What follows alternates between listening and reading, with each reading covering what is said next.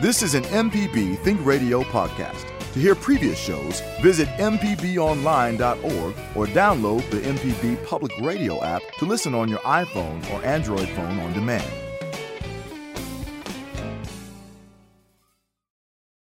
Good morning and welcome to Deep South Dining, where the rain never really stops, and it has been a lot of late. Carol, how are you? Wet.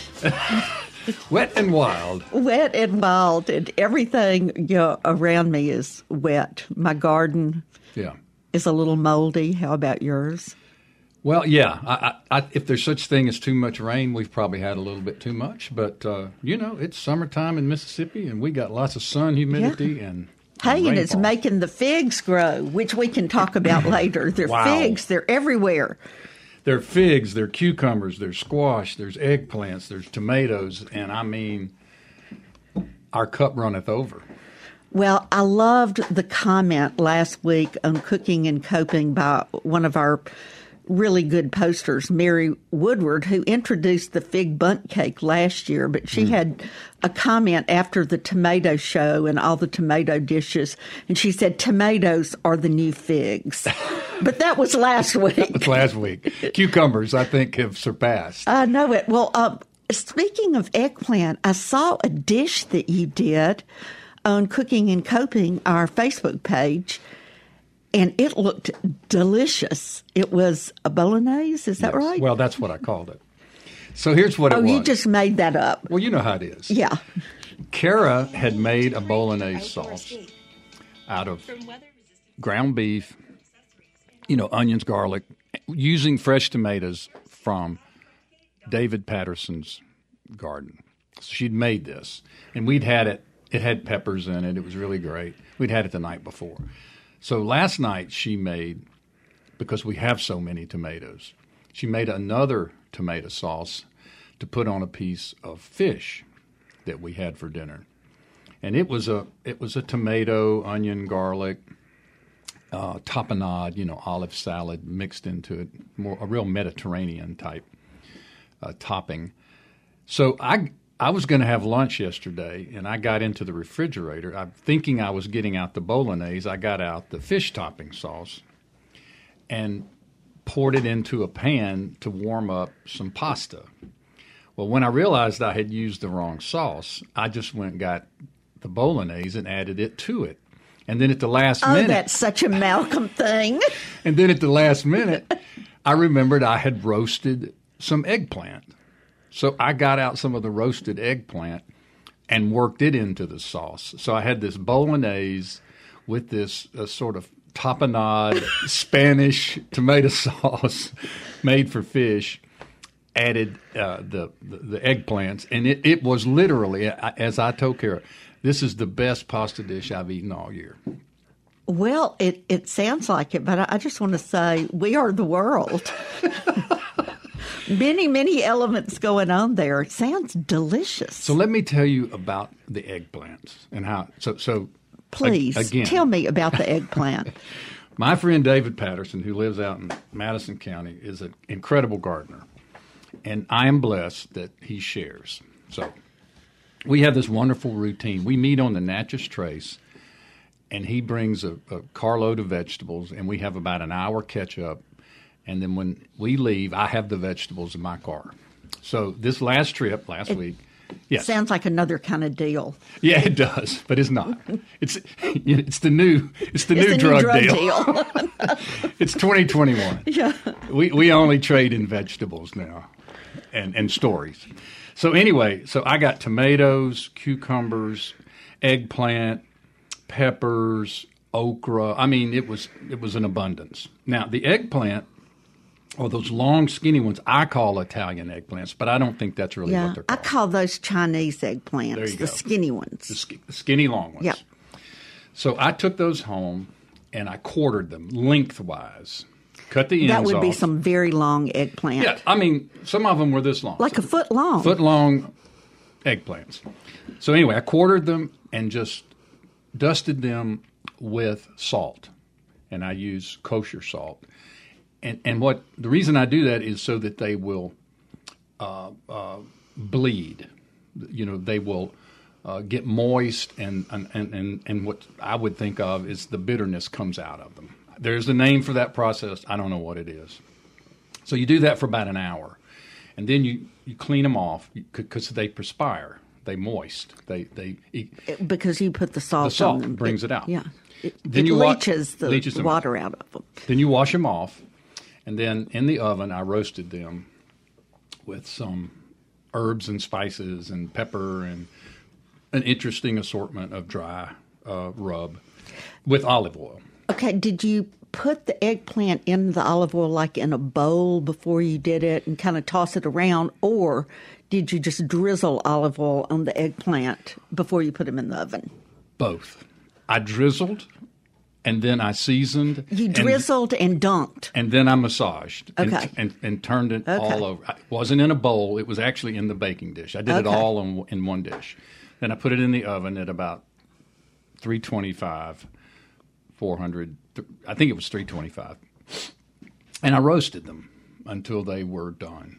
And I took them out, and I chopped those up. I left the skins on them, and I chopped them up and put a portion of those in this bolognese. But there will be many uses for these eggplants now. Salads, all sorts of sauces. Well, I'm impressed that you just did it and then put them in your refrigerator.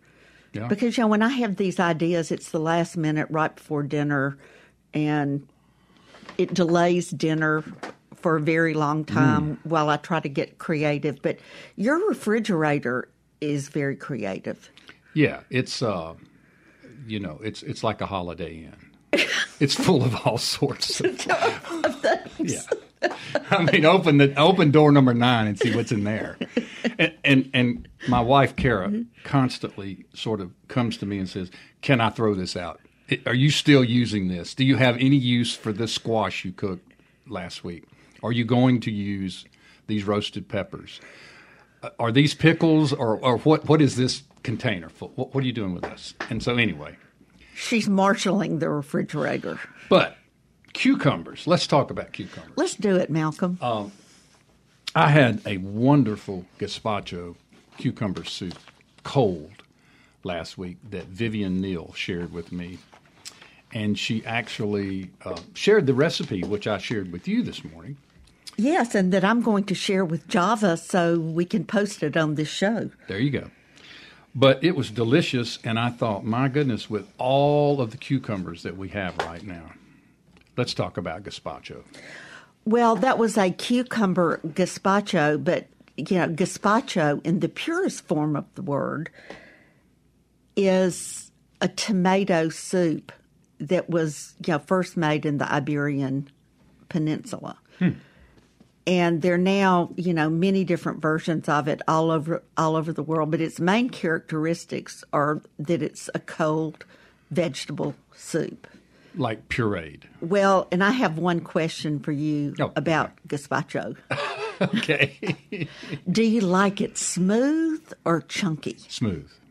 Okay, well, smooth is actually the way that gazpacho was first done. I think we've added a lot more chunk to it. And I kind of just, you told me about your gazpacho at 6:30 this morning, and I kind of buzzed around on the internet, and I found lots of chunkies, lots of medium chunkies, and smooth is really coming back in the U.S., but the chunky kind is more of a American thing. Well, my brother Hal, the great soup meister that he was, made a chunky, and then he put a dollop, as I recall, of sour cream in it as he served it.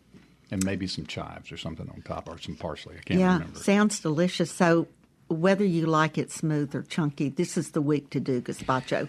And this cucumber gazpacho, I mean, the color of it in that picture was just beautiful. Beautiful. So we're going to put that recipe up. And talking about my eggplant roasting, that would make a wonderful soup. And the squash would make a wonderful soup. In fact, Hayes Thompson, who owns Room Service, he's a great chef here in Jackson, Mississippi. He and my brother Hal are great friends, and they used to trade soup recipes. And Hayes reached out to me last week and said, "Man, do you have a copy of that yellow squash and sherry soup that Hal used to make? I am jonesing for it." And we started a conversation about that particular soup where he would take fresh summer squash and cook them down and then puree them into a soup with some chicken stock. And right at the end, add a little bit of sherry. And it was a wonderful soup. Very, very light, very So fresh. did you have that recipe in your soup collection? I have not yet put my hoof on it, but I'm looking for it. You know, one of my favorite things about the book that you did a couple of years ago, the Hal and Mal's book, it was you actually showed the recipe cards. You actually printed Hal's recipe cards. And that just adds another layer to it because he was such a wonderful soup guy. Absolutely. And I referred to them as folk art, which is the way I think of handwritten recipes as folk art. Beautiful. Because That's they have the stains and tears, and you'll see modifications. It might say 2 teaspoons, and then you can see where in the margins they wrote 1 teaspoon or stuff like that. I love all that. Yeah, and it's like a family Bible. It is because it speaks to an era too. When you find the recipes, like from the 50s or the 40s. I mean, it gives you a chance to see what was in style then. I was looking at an old Delta cookbook the other day, and obviously around 1960, water chestnuts in the can must have come. There were water chestnuts everywhere. And I was saying that then was a gourmet food. Right. Exotic. Well, I had my first dinner party or luncheon party since the pandemic was over. I had 5 people for lunch on Saturday. It was John's birthday. Happy birthday to John. Yeah, it was his birthday week went really well for him. But I did the heirloom tomato tart that we talked about last week, the one with the cornmeal crust. Excellent. It's good to do a recipe twice to start really perfecting it. And several people on Cooking and Coping asked for that recipe, and I sent it to Java, so I'll make sure that we post it on this week's show. So we're posting 2 recipes, a gazpacho recipe. And y'all remind me. And I thought it was a galette. Well, it was a galette. I'm calling it a tart, but an heirloom tomato rustic galette. It was not in a tart pan, but it could have been. Where the crust included cornmeal, and I called it a cornbread. I don't know, what do you call the crust part of it? Crust. Okay. Pastry. Cornbread pastry. That, and then I had, Chef Susan Spicer in New Orleans has always been one of my culinary heroes, and I did her pickled shrimp, which you can do as an appetizer. You have a big bowl of it when you have company, or I did it as a salad. And then I did a shaved asparagus salad, which is a labor of love. Shaving asparagus is not an easy thing to do. Do you see this Band-Aid? What is the Band-Aid for? From shaving asparagus with the vegetable peeler. You got to be careful. Yeah. But anyway, it was so wonderful to have people around the table. And it turned out the big thunderstorm on Saturday happened while my guests were at the table. Uh-oh. They arrived at 11:30 and they left at 4:45. That's a long meal. It was fun. That's a birthday party. Yeah, it was. All right, we're going to take a break. We will come back, and when we do, we're going to continue talking about figs and tomatoes and cucumbers and summer vegetables. We'd love to hear from you if you want to join that conversation. We'd be happy to hear from you. And also, we're going to talk about this cake that I'm eating as we go on break. Carol made a fig cake, and we're going to share that as best we can via the radio. So stay tuned for Deep South Dining. Carol and I will be right back. Welcome back to Deep South Dining. Malcolm White with Carol Puckett.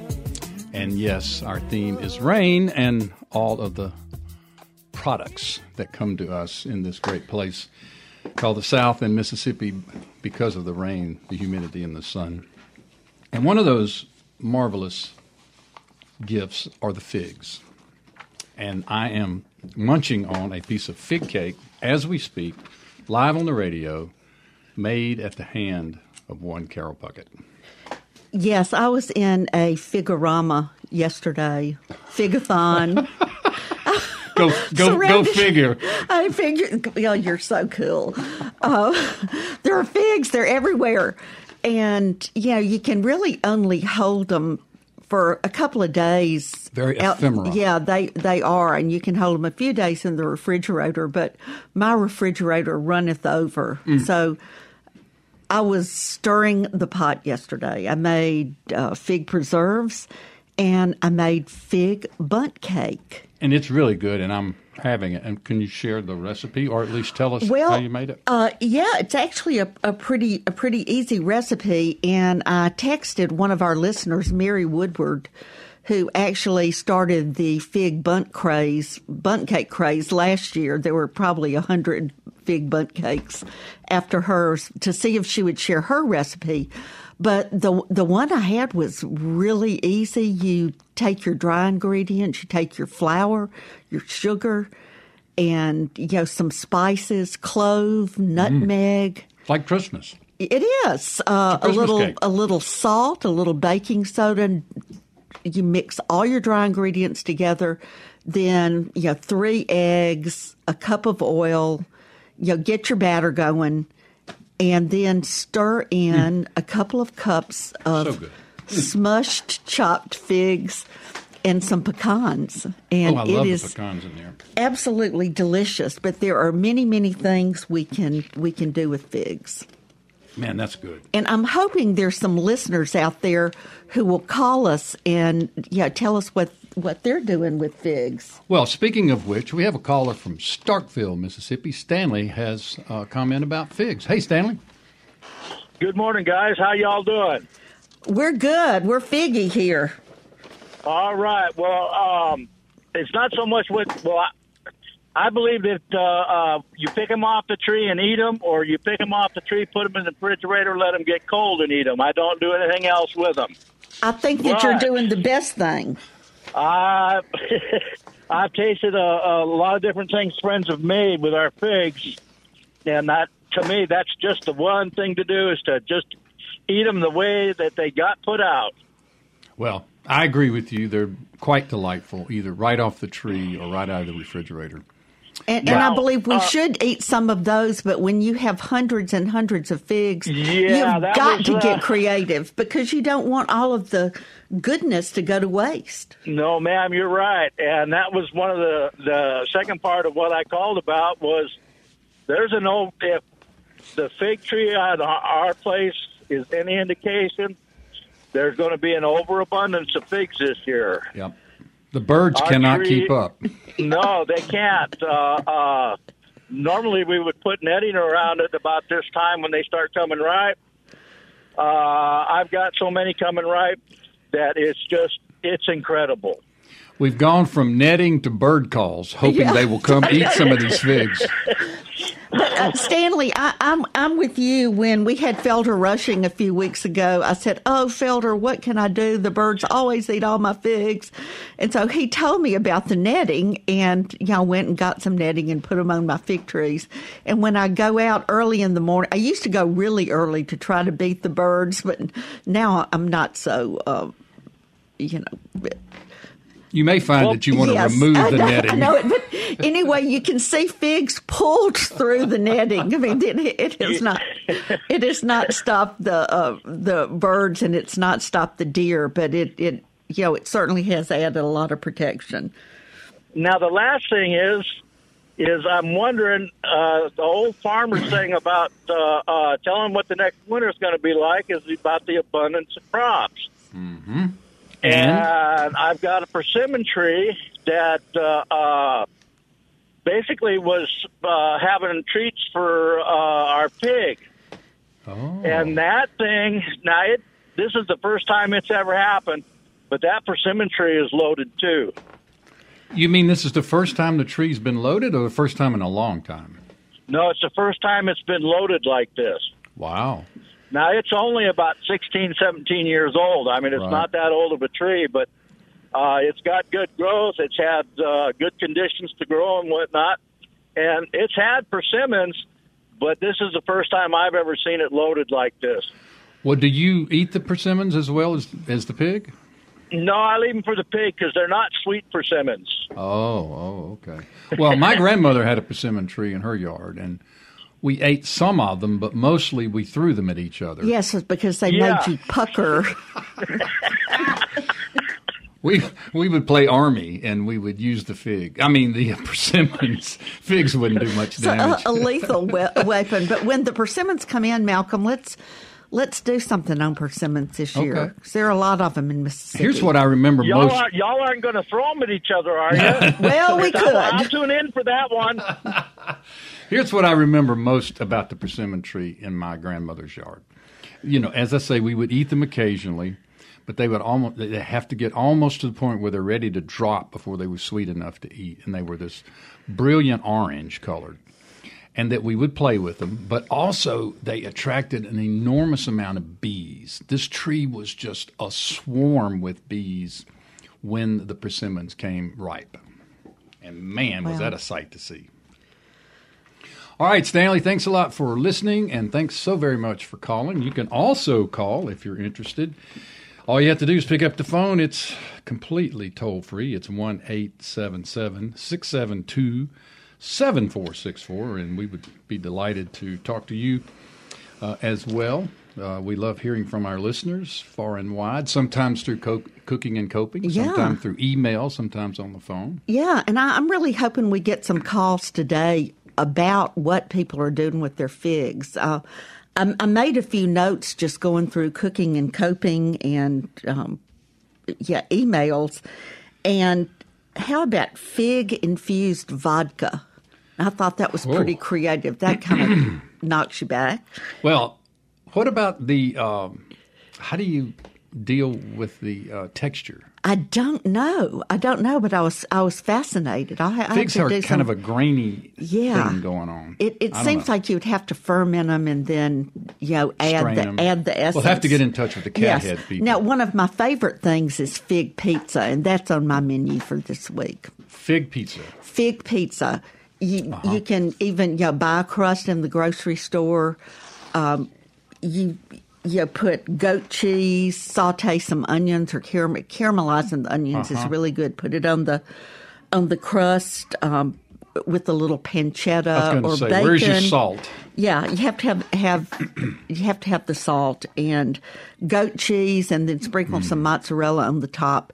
And the really good ones I've had have a sprinkle of fresh arugula after you get it out of the oven, and that's kind of hard for us to find. It adds that little bitter taste, but a fig pizza is delicious. Didn't we see a lot of arugula out at our tour at the farm? At Lee Bailey's? At Lee Bailey's Salad Days? I think we did. I thought she had a bunch of arugula. I think she did. Anyway, need to find out. Okay, we got a few callers on the phone here. We're going to go first to Alan. He's calling from Theodore, Alabama. I'm really familiar with Theodore, Alabama. I've been through a lot of times. He's got some tips on figs. Hey, Alan, thanks for calling. Hey, how's everything going? Good morning. Very well. Thank you, sir.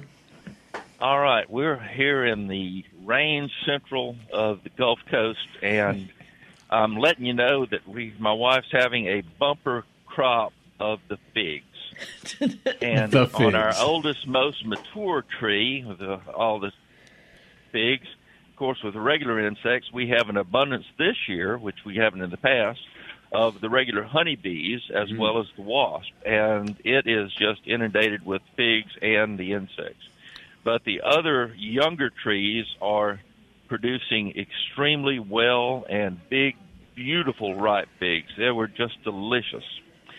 And so I wanted to give you a couple of hints, because we took at least one of the main biggest tree we brought from Fowl River when we moved out there. And I planted it, and it never grew.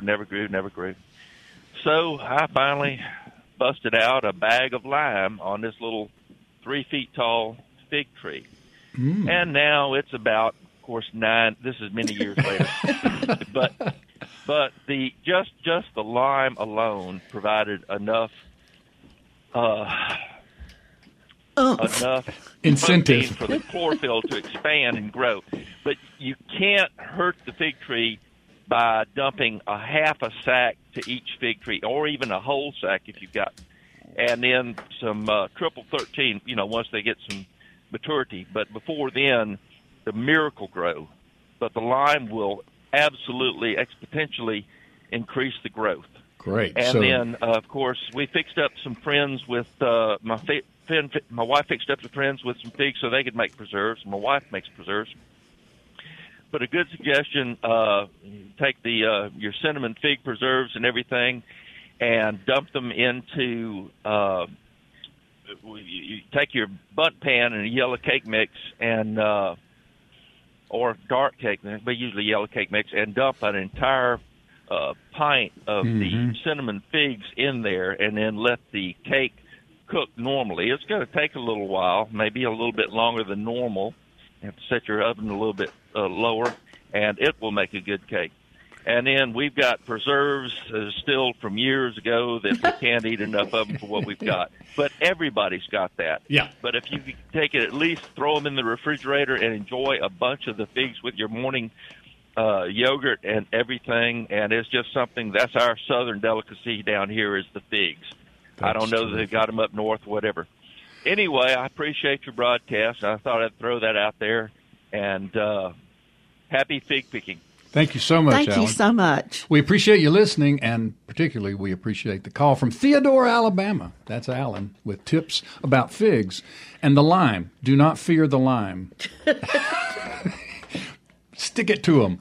All right, we got another caller from Oxford, Mississippi. Joe's calling about fig vodka, Carol. How are y'all?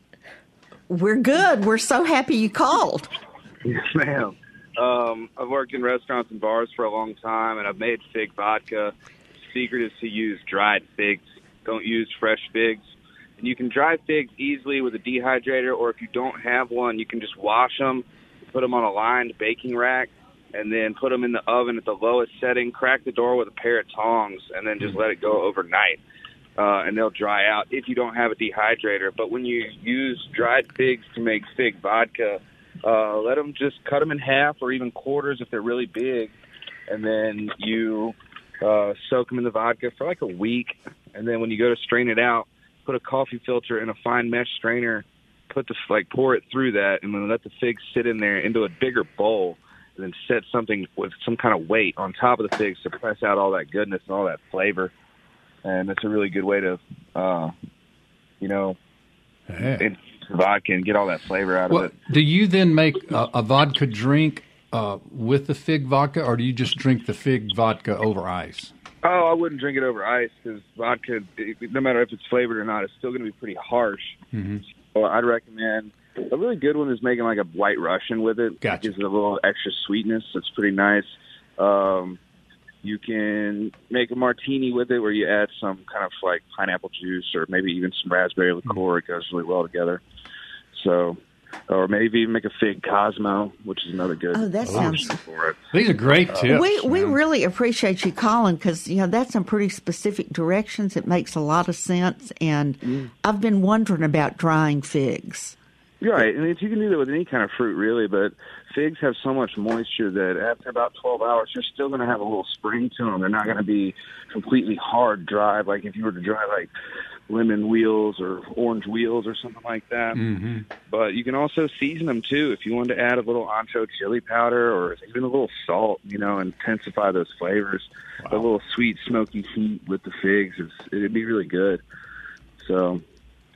That's terrific. And for people with a lot of fig jam or preserves that they have left over, you can make a caramelized onion jam and mix it together and put it on a burger. All right. We need to get Joe on We regularly. need to get Joe on the radio. So don't drift too far, Joe. We're on every Monday. We'd love to hear more from you. This has been very helpful. This is awesome, man. Thanks for calling. Joe from Oxford talking about fig vodka. And I actually found, hey guys, this is Java in the booth. I've actually found a fig vodka that they sell, Figenza fig vodka. And they had a great recipe for, I don't know if you know about the Moscow Mule, vodka, lime juice, ginger beer, but it's a Mediterranean mule with this fig vodka, lime juice, and ginger beer. You heard it first, right a new here. product in Mississippi with the abundance of figs. And again, we need to talk to the Cathead guys vodka people. about Yes, we do. a fig-flavored vodka. Now, that's an idea. So, anyway. All right, we've got another caller on the line from Meridian. We have Michelle calling, and she's going to tell us what she does with figs. Hello, Michelle. Good morning. Good morning. Well, I really don't do anything except pick them because I can't eat the figs, and I leave the top half of the tree. It's on an incline, so a ladder doesn't work unless you want to climb in the tree. So last year I picked between 500 and 800 figs off the tree. Wow. And what I do is I have a lot of friends who don't have trees, so all I basically do is save a few for my husband to eat, and I give every other fig away. And sometimes they'll make a preserve or something and give me back a couple jars. So I don't have to do any of the work except pick them. So you're a fig fairy. Yeah, I guess you could say so. Now, why do you not eat them yourself? You say you'll eat them in preserves, but you won't eat them fresh? Well, no, I don't even eat the preserves. That's for my husband as well. I have diverticulitis, and sometimes I just am very careful of seeds. Right. Some people say they don't hurt. Some people do. Right. So I just don't take a chance. It's just not worth it. Of course, you can strain the seeds out if you want to. But anyway, it's just a good thing. And I have some elderly people, of course, who couldn't go pick anyway, and their childhood memories are of figs. So all you do is pick them, bag them up, and take them to them. So it's just a good thing to do, and I leave the top half for the birds. Well, that's awfully generous of you. That's a great reminder to everybody to be fig friends. That's right. And Michelle, has it been a banner year for you and your tree? So far, it just started turning. I picked over 100 figs in the last couple days. And they're just an abundant. I mean, probably more than last year. The last about 5 years, I've had great success with the fig tree. I do nothing to it. No lime. It produces. No lime, no nothing. It's on an incline, and the water from rain runs down, but then it continues so it doesn't soak in rain. So I guess it's just the perfect climate for it. Well, thank you so much, You're welcome, Michelle, for calling from the Queen City, Meridian. I want to make a comment about appetizers because that's a great way to use figs. And this weekend when I had my luncheon, our friend David Trigiani was in the house. And, of course, he loves all things Italian. And John had requested prosciutto and figs. So we did a platter of figs, and we cut every other fig, made a little cross in the top, and put a just tiny bit of blue cheese and drizzled just a tiny bit of honey. You could just pick it up and eat it. And then every other fig we wrapped in just a small piece of prosciutto. And it was a wonderful appetizer. We had a plate of figs. I said, how in the world, what am I going to do with the leftovers? There were none. No leftovers. And in a fig crostini, too, and is what's on beautiful. The crostini? Well, you take the hard crouton and spread a little goat cheese, chop up some figs, and that's it. Or you got drizzle a little honey. But now, what was the main course for this luncheonette that Java and I did not get invited to? Well, it was the shrimp salad. But you'll be invited. Invited next time. It's good to live vicariously through Carol. Yeah, well, of course, yes. But in thinking about figs, I am thinking about something that you said, and of course, it's all about you. And I'm remembering a little film that you did a few years ago about figs, but you started off the film about the two ladies said they are preserving tradition. Right. And you were talking about they were preserving figs, but at the same time they are preserving tradition. And this is like a little 4-minute film. Mm-hmm. Yes, I attended a barefoot workshop in Clarksdale many years ago, and this was my class project. Well, I think you must have gotten a good grade. It was a photography workshop, and you would pick a subject and produce a short film, and mine was entitled Cosetta and Bertha, and it's these two sisters who live in Clarksdale, and they were making fig preserves at the moment that I was introduced to them. And so the content of my little short film was these two sisters' relationship and this thing that they did every year together, which was make fig preserves. And you can see it by going on to YouTube and just putting in Cosetta and Bertha or Barefoot Films. Yeah, I found it, I Googled around this morning, on YouTube looking for it, and Cosetta is spelled Cozetta. Just a little 4-minute short. And wow, what a fun project. Very fun. I took 2 Barefoot workshops, one for filmmaking, and I did a short film on the Rest Haven in Clarksdale, and then this was my still photography workshop, the Cosetta and Bertha. So thanks for dialing it up. It's about figs as well.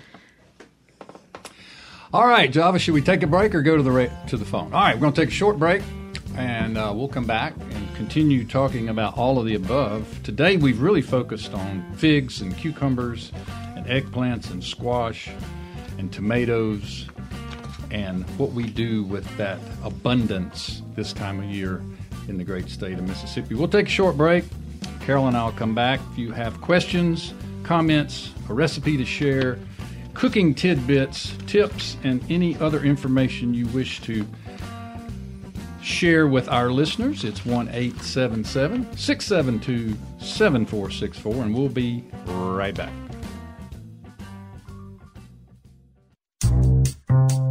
Hey, good morning. Welcome to Deep South Dining. Malcolm White here with my skillet buddy, Carol Puckett. Hello, Carol. Hey, Mal. How's everything in your skillet? It's abundant. Good.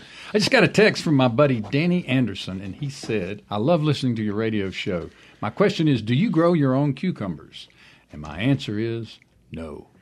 Last year, I grew some cucumbers, but they take up too much room. Well, you're an urban gardener. That's I only why. have a small garden space. Yeah. I can grow things that grow toward the sky, but not so much that spread out. I have a pumpkin plant that's just about taken over my whole backyard. You don't have to mow. Cucumbers, they spread out and go everywhere. So I get those from David Patterson or Susan Lyles, an old friend of mine who used to work with at the Arts Commission, shared some cucumbers with me recently. So no, Danny, I don't grow them, at least not this year, but thanks for asking. But you know what? One of the things that David Patterson did bring me was some okra. And this, I think, was his first okra of the year. So I cleaned it up and chopped it up, and I got it in a little baggie. I'm ready to either make a gumbo or a soup or fry it. And now, we had some comments on Cooking and Coping about okra. We did. There was a lot of okra going on. One of my favorite comments was from Bonner McCullum, and I don't know where Bonner McCullum lives, but she drizzles baby okra pods with olive oil and then sprinkles them with Cavender's Greek seasoning and then grills them for an appetizer. Terrific. I love, by the way, Kara and I both love Cavender's Greek seasoning. I put it on those eggplants that I roasted that I was speaking of earlier. I love that stuff. I don't know what's in it, but. Yeah, and then a couple of things from Bob LaCour. Yeah, Bob is a single person in Meridian, and he does the greatest meals for one person. He, that's an act of self-care, yes. Cooking for one, but he did a beautiful meal, and he had fried whole okra pods. He had like two fried okra pods on his just as a garnish. Just as a garnish. They were beautiful. But he still had okra left over, and the next morning he posted a French omelet. Oh, no. With sauteed, I was afraid you were going to say he put okra in his omelet. He did. He had sauteed onion and okra, and it looked delicious. Don't be afraid to go there. Okra in an omelet to me sounds a little wonky, but I think I could certainly give it a spin. Yeah, and also on Cooking and Coping, I really thought of you when I read this, and so I printed it out just so I could read, because you are such a sauce man. Sauce. I never met a condiment I didn't like. You never met a condiment you didn't like. You love remoulade sauce. You love comeback dressing. Love it. This was one of our listeners. I believe Tina Morgan is from somewhere Northeast Mississippi. Not sure. Where are you from, Tina? Yeah, Tina. But she says, last Friday, friends and I made a quick trip to Atlanta for the Van Gogh Immersive Experience exhibit. Friday night, we went to a restaurant near the hotel. I ordered fish and chips. According to the menu description for fish and chips, a remoulade sauce was included. But when it was set in front of me, it was a small dish of tartar sauce. I nicely asked the server if they had remoulade sauce. He said they did and went to fetch it. He returned, gestured to the tartar sauce, and said, "That's the remoulade sauce." And she scoffed. "Really?" And he said, "Yes." And she said, "Well, okay, I disagree with you." And he looked at her and said, "I'm so sorry, but the owners are from the north." And she ended with "bless their hearts." Come on, folks. That's really a great time to use "bless your heart," "bless their hearts." No doubt. There is tartar sauce, but it is not remoulade sauce. We know that. All right, we got a caller. Kathleen from Osaka is going to talk about what to do with all those tomatoes that you've got. Hello, Kathleen. What you got? Well, I got a good quick one. This is easy, and you can freeze it, and you can make as little or as much as you want. No big deal. We call this an easy freezy. An easy freezy tomato dough. 1 can, any size you want to go with, of black beans. Rinse, put in the pot. 1 can whole kernel corn. Rinse, put in the pot. And for tomatoes, you use the same amount of tomatoes. Now, you can use it fresh, or you can kind of like what they do is you drop them in boiling water, you take the skins off, right, which I prefer, and just chop, put them in. Now, you can use any kind of meat, like beef, pork, chicken. I saute it, add just a little bit of kitchen bouquet, put in the pot. Therefore, you're on your own. You could add onions, you can add celery, you can add peppers, whatever you want. When you cook it, it doesn't take long because most everything is already cooked. And when you freeze it, make sure you freeze equal amounts of the liquid that you put in. Oh, you can I use beef broth if you want, just to make it a little thinner if you want, or just don't add it. It's not a big deal, but it's heart healthy. And you use a lot of your fresh tomatoes, and you can freeze it. And let me tell you, on all these rainy days, I have taken some of that down. You can eat it over rice, or you can eat it over pasta or cornbread. And for anybody out there that's diabetic, this is an excellent dish for you. It really is. Great. So, and what do you call this? I'm going to leave that up to you. I've already called one of my creations a tomato dump. I don't know how attractive that is. We'll call this the Osaka tomato concoction, for lack of a better word. Thanks, Mel. Thanks for listening. Okay. And always, thanks for calling. If you haven't been to Osaka lately, you need to give it a try. Now, one of the ingredients, Carol.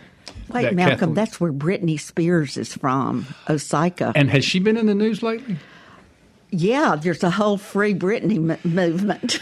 So I watch cable news. Okay. Some people do, some people don't. But I have really gotten a chuckle lately. And I'm not trying to make fun of Britney Spears. She's had a rough run here. But they'll go from a COVID report or a war in Afghanistan, right into the latest on Britney. And I just sort of scratch my head and I think, my goodness, this is big news. But anyway,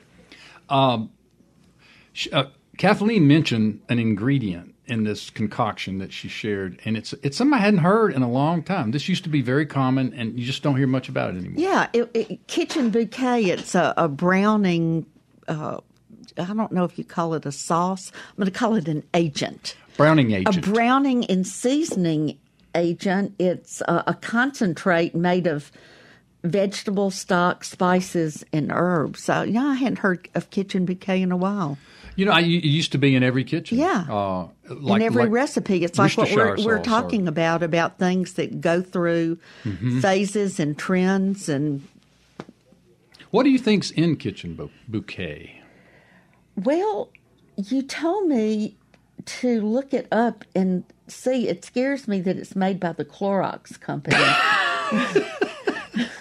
Yeah. Well, that is peculiar.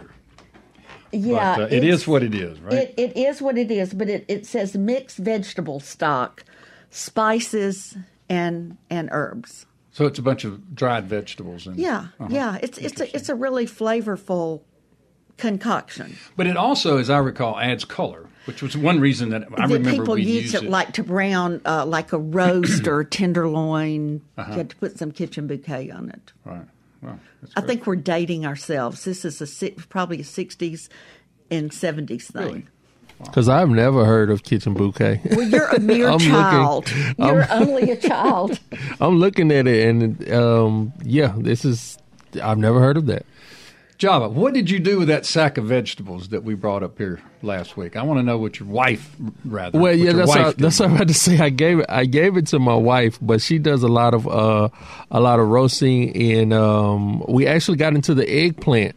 That's one of my, I guess, things that I can kind of say I know how to make eggplant parmesan. Yeah. So that's always something good. And I appreciate it. You kind of dumped it. You told me this morning, you gave me some last week, and if you wanted to, you could have turned right back around and gave me some more today. Now, have you ever worked with those Chinese or Italian eggplants? No, not the long ones. It's always I guess the ones at the store, the big the big ones. Big round ones. Yeah. Well, these reportedly are a little more sweeter.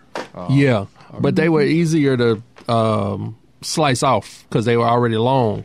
So you just kind of go across them long ways.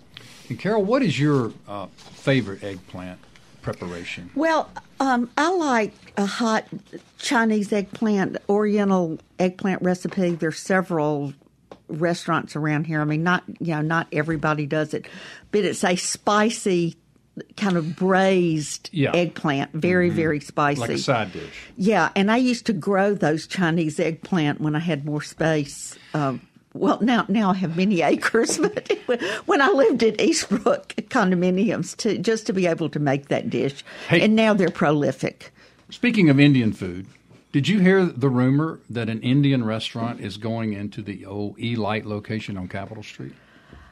I did not, but that would be a great thing for downtown people and for all of us. Yeah, that was reported on Facebook, so it must be true. Yeah, and I've been a big fan of our other Spice Avenue for quite a while, and I know there are a few others, but that would be a real asset to downtown. It seems to me like they had an eggplant dish that you and I used to eat at the Spice Avenue. Well, it's called.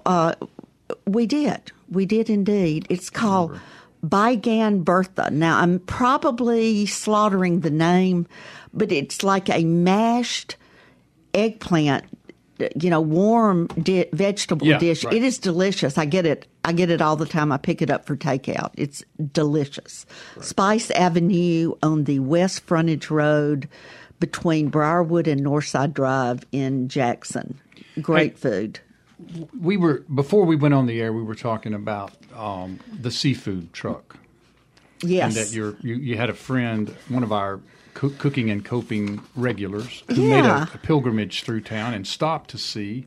I'm so glad you brought that up, because what a great way to close out the show. Tim Pierce, who is one of our great cooks on Cooking and Coping, lots of people follow him, wrote on the site that the best part of his trip to New Orleans was stopping at Dugan Seafood on the way back.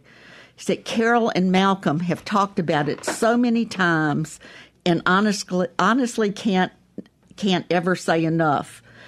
Getting to talk seafood with John Lester is worth the drive from Memphis. Absolutely. And speaking of John, we should have him on again. We should. Been a minute, as they we say. should. Carol, it's been a blast. It has been a blast. As always. It's lovely visiting with you every Monday morning and sharing our hour with our friends. Yeah, it makes you want to cook all week. Let's do it. Let's do it. Deep South Dining is a production of Mississippi Public Broadcasting's Think Radio. We are funded by generous contributions from folks just like you. Thanks. Our show was produced by Java Chapman. For my co-host, Carol Puckett, I'm Malcolm White. Please stay tuned now for Now You're Talking with Marshall Ramsey, followed by Southern Remedy at 11. And please join Carol and I every Monday morning right here at 9 a.m. for Deep South Dining, heard only on MPB Think Radio.